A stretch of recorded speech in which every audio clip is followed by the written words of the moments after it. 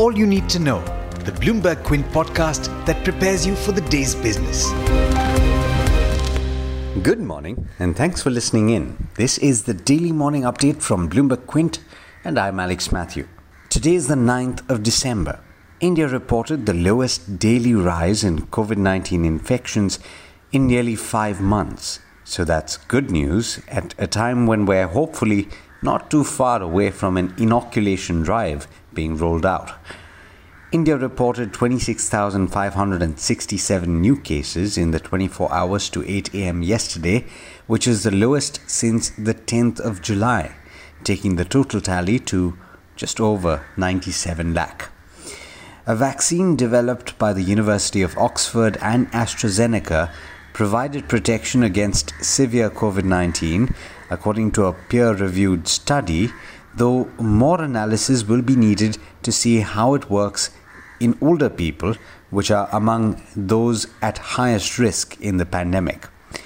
The 10 cases of hospitalization seen in the trial all occurred among those given a placebo, suggesting that the shot prevents the worst symptoms, according to the results published on Tuesday in the Lancet Medical Journal. Yet the vaccine's efficacy couldn't be assessed in older age groups because there weren't enough infections, according to the data.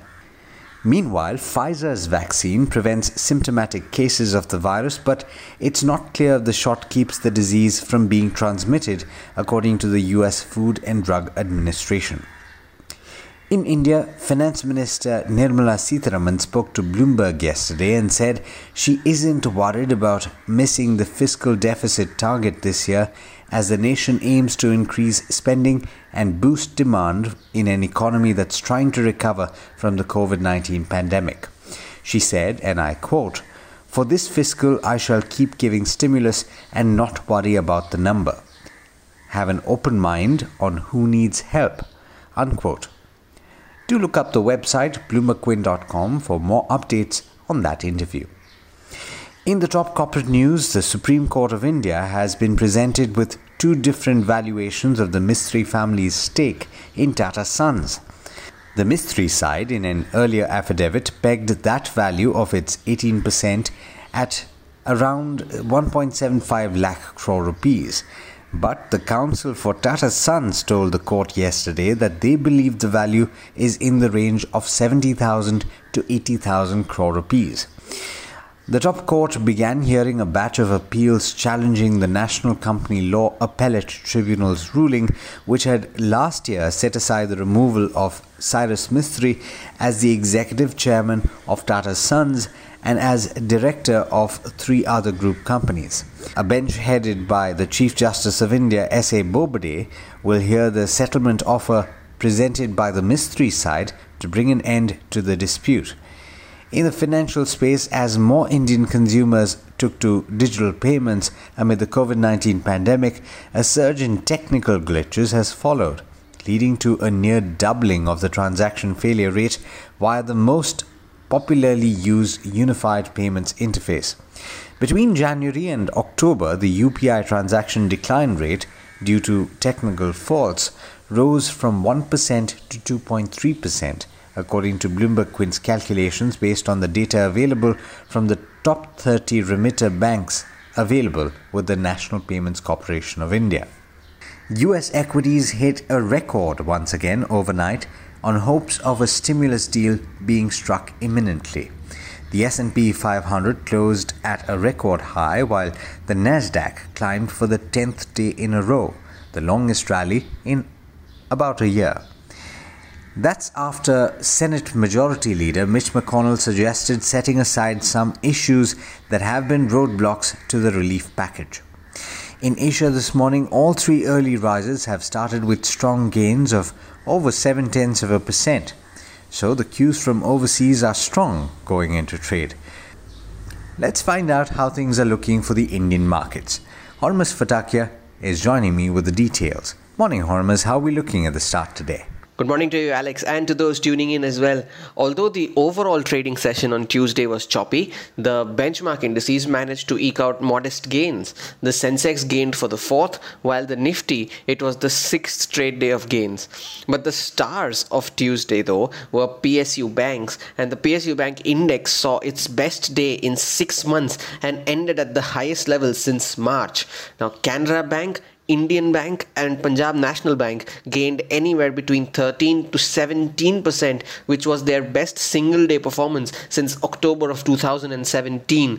For some throwback, October 2017 was the time when the government had announced the PSU Bank recapitalization program, post which all of these stocks had staged a rally. In fact, Canara Bank continues to remain the only stock that is in the FNO ban for today's session. So what are the other specific stocks that you should be watching out for in today's session?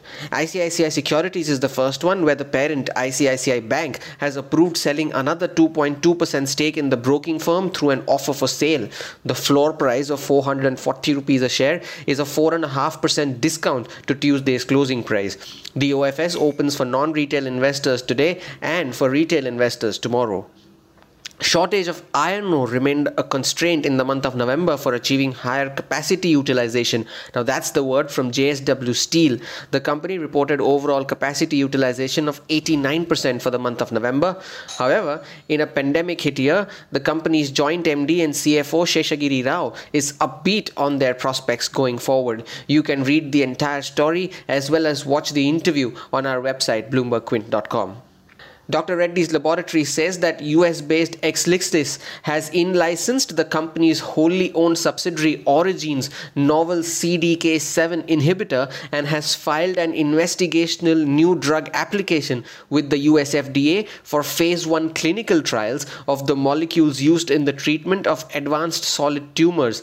Exelixis will make an options exercise payment of $12 million to Origin, who will be eligible for clinical development, regulatory and sales milestones as well as royalties on sales. Origin will also retain limited development and commercial rights for India and Russia. Keep a watch for life insurance players today, as most players have reported a decline in their retail annual premium equivalent for the month of November. The ICICI Prudential's retail APE fell over 30% year on year, while SBI Life saw a decline of 6%. HDFC Life, though, was the outperformer, reporting a year on year growth of 20%.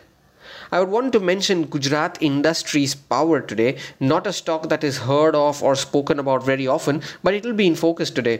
The District Collector of Kutch has approved the allotment of land measuring 4,750 hectares to develop a renewable energy park having a capacity of 2,375 megawatts.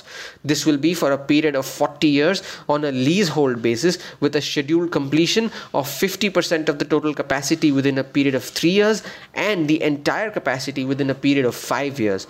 The company is engaged in the business of generating and supplying electricity to its promoting companies like GSFC, GACL and the Gujarat Electricity Board. Its current market capitalization stands at close to 1,200 crore rupees. Some buzzing stocks from Tuesday's session. First up is Avenue Supermarts, which returned to new record highs on Tuesday, gaining 5%. Now here's an interesting stat about DMart. Goldman Sachs had initiated coverage on the stock on the 30th of November with a price target of 3,085 rupees. Now, at the current market price of the stock, it is the only brokerage whose price target on the stock offers upside potential, according to Bloomberg consensus data. Another stock that ended at a record high on Tuesday was Godrej Properties. The company announced the addition of a new project in Bengaluru on Tuesday morning. The stock ended 4% higher, up for the third straight day. And Wockhardt, which ended higher for the second straight day, the stock gained 10% to end at the highest level since January of 2019. Early ticks on the SGX Nifty showed that the index traded 30 points higher, around the mark of 13,450.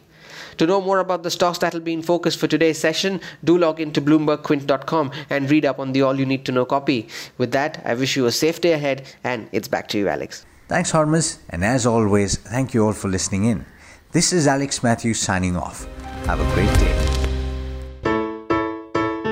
I hope you enjoyed listening to All You Need to Know. Did you know that you could listen to the show on the IVM Podcast app? On the IVM Podcast app, along with this, we have a number of other shows which you think you'll enjoy. Listen to Cyrus Says with Cyrus Brocha as the host. Listen to Paisa Vaisa with Anupam Gupta.